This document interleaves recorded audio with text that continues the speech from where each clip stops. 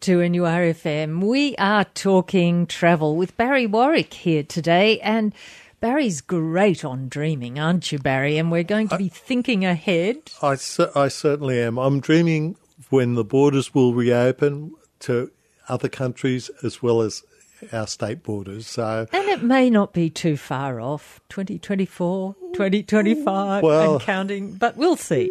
Well, it's interesting because Princess released their world cruise a couple of days ago, and I tell you what, it was hard work getting through or just getting that booking done because there were so many people trying to get on that, and Oceania, their world cruise sold out within one day. So there's a lot of pent-up demand. So I thought that I'd just whet the appetite, give people something to think about with Africa. Now, Africa. Yeah. Now, Africa is the second largest continent. It's got 54 countries, and I think it's got something for everyone. Okay, because there's a lot of variety, isn't there, in Africa? There's certainly a lot of variety. And you've got the Victoria Falls, which on the list that I saw, it was ranking number one, and that's between Zambia and Zimbabwe. The falls have a width of 1,708 metres, and it's just a fantastic place to be. And you can do a helicopter flight over the falls, and you look down and there's this waterway that takes the water away, and you think, how could such a small waterway take away so much water up the top? There's something very special about seeing a huge volume of water falling over, forming a waterfall. It's awe-inspiring, isn't it? It is awe-inspiring, and when you see a tourist that is stepped over the fence where he shouldn't and is about to be washed away, that gives the heart a little bit more to think about. I hope they don't do that too often. No, but I did witness it. So Victoria Falls is number one on the list. And number two is the wildebeest migration in Kenya and Tanzania. And it's, it's one of the great things that everyone who is interested in wildlife should have the opportunity of actually going and seeing. So what's special about it? I think it's the scale of the migration, just so many animals. There's something like 2 million wildebeest that follow the rains. And, they just keep moving, and as the rains fall a little bit further on, they move on. So, something that's certainly different. And you've got zebras, you've got cheetahs, antelope, all travelling this trail because obviously lions, just to for their tucker. Yes, so there's the beasts that follow the rain and the beasts that follow the beasts. Exactly. Yes. Yeah. So it's interesting because part of the year where the wildebeest have been is so dry and without food. So what about number four? Number four is the now just excuse my Ngorongoro crater. Sorry, didn't get that quite right, but sounded all right to me. So it's a crater and it's big, presumably. Yeah, and it's the world's largest inactive volcanic caldera. So it's it's something certainly brilliant or awe-inspiring to see as well.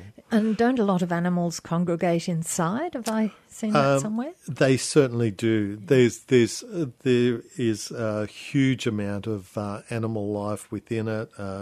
Everything from flamingos through to zebras, wildebeest, lions, elephants, all the animals that you would expect in Africa. Number four is the Volcanoes National Park in Rwanda.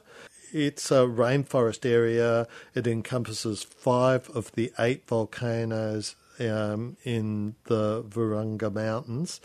And it's also home to a gorilla population as well. So, again, something, the nature part of Africa that you're seeing.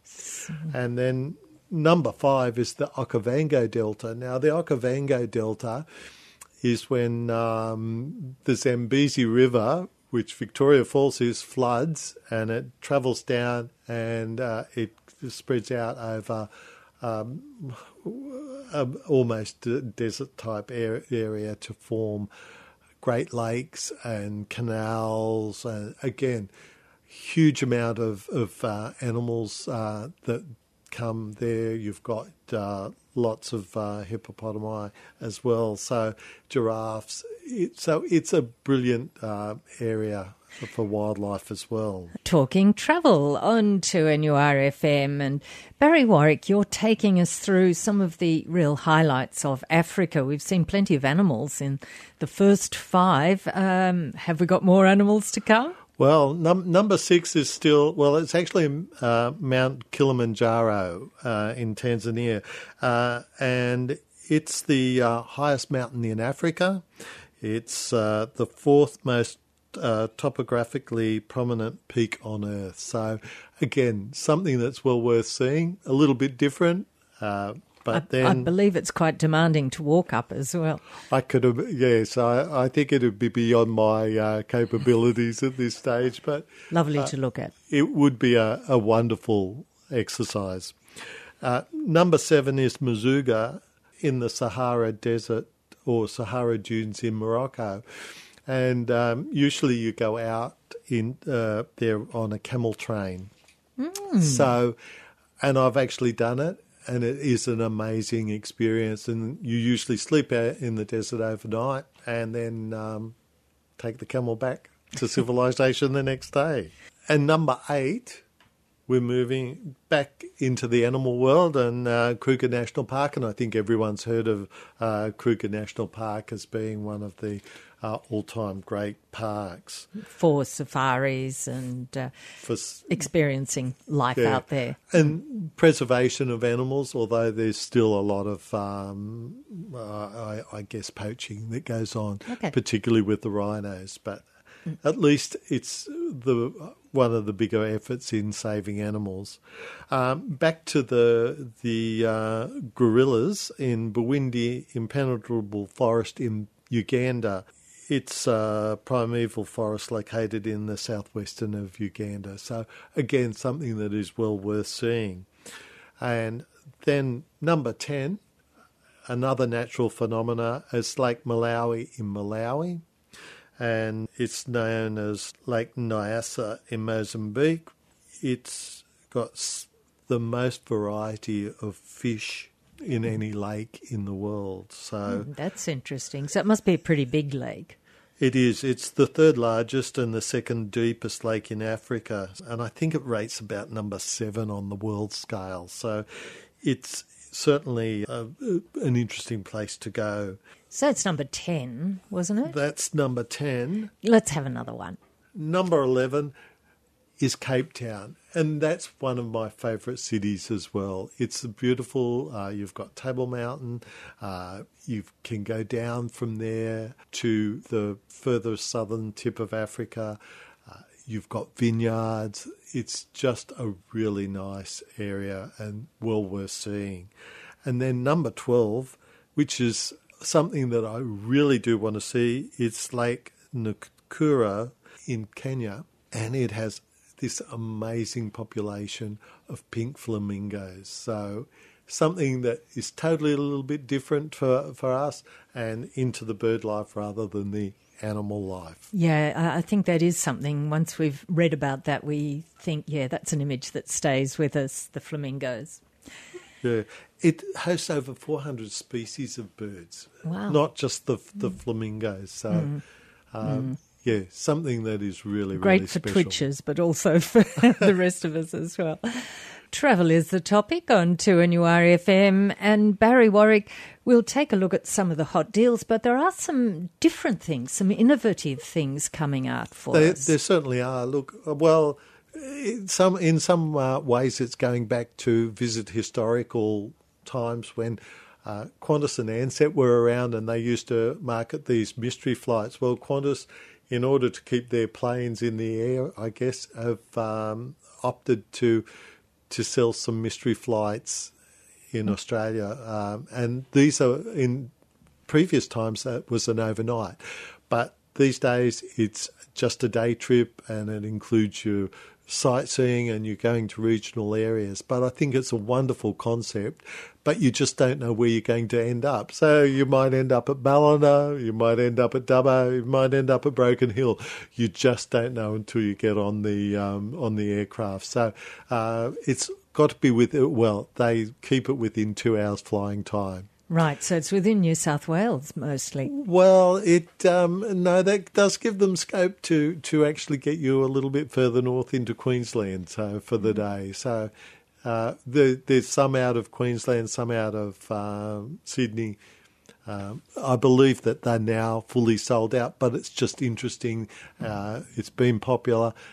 It might be something that comes back onto the agenda. And the other thing that is driving demand, I think, is the fact of vaccinations. And a lot of the cruise companies are now starting to release their policies regarding that.